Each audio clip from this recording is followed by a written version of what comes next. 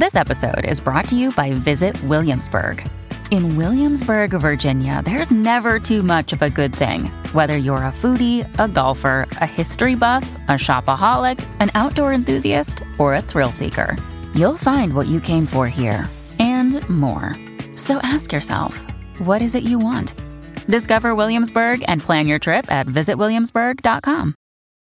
When you need mealtime inspiration, it's worth shopping Kroger, where you'll find over 30,000 mouth-watering choices that excite your inner foodie. And no matter what tasty choice you make, you'll enjoy our everyday low prices, plus extra ways to save, like digital coupons worth over $600 each week. You can also save up to $1 off per gallon at the pump with fuel points. More savings and more inspiring flavors make shopping Kroger worth it every time. Kroger, fresh for everyone. Fuel restrictions apply.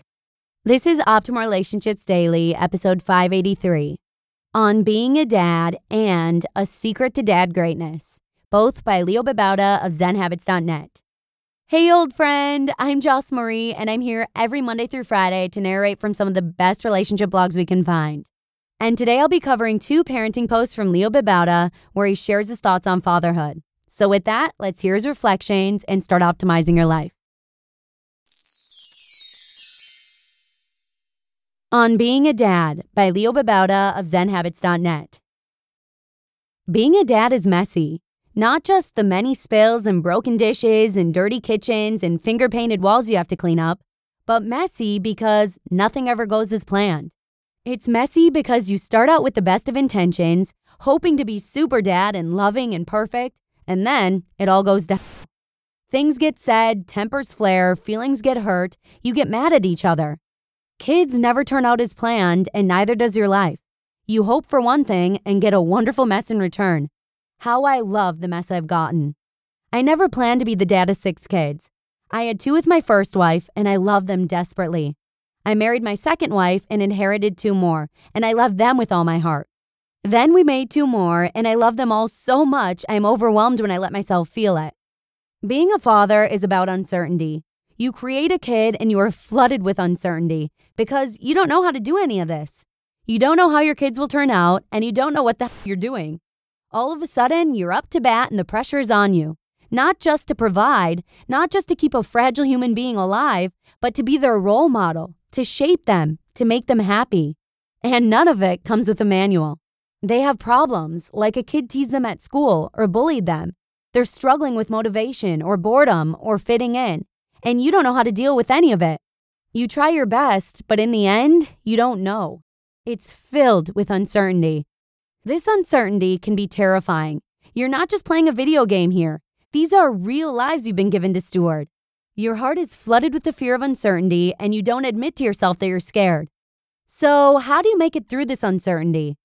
The dad way is to try to find certainty, come up with a solution, fix things, create a system, teach them a method, create lists, be on top of it. This is an illusion because even after your systems and methods, you still don't know. It's still uncertain. The only way through uncertainty is love. Being a dad is about uncertainty, but it's also about love. You are scared witless, and yet you make it through all of this because you love them endlessly. You are undone by your love for them.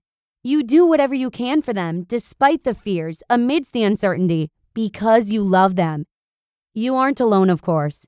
You are joined in this uncertain journey by their loving mother, or mothers, who are amazing and who bear the brunt of the burdens and messiness and uncertainty. You have their loving grandparents, their aunts and uncles, everyone around you helping these kids through life, helping you deal with the uncertainty. The love of all these wonderful people help you through. In the end, they grow up and become adults, and then the uncertainty only increases. You don't know how they'll deal with life, but you know they'll be amazing, because they too have learned to live amidst the uncertainty anchored in the unending groundlessness by their love. A Secret to Dad Greatness by Leo Babauta of ZenHabits.net. I have 6 kids, ages ranging at the moment from 7 to 20.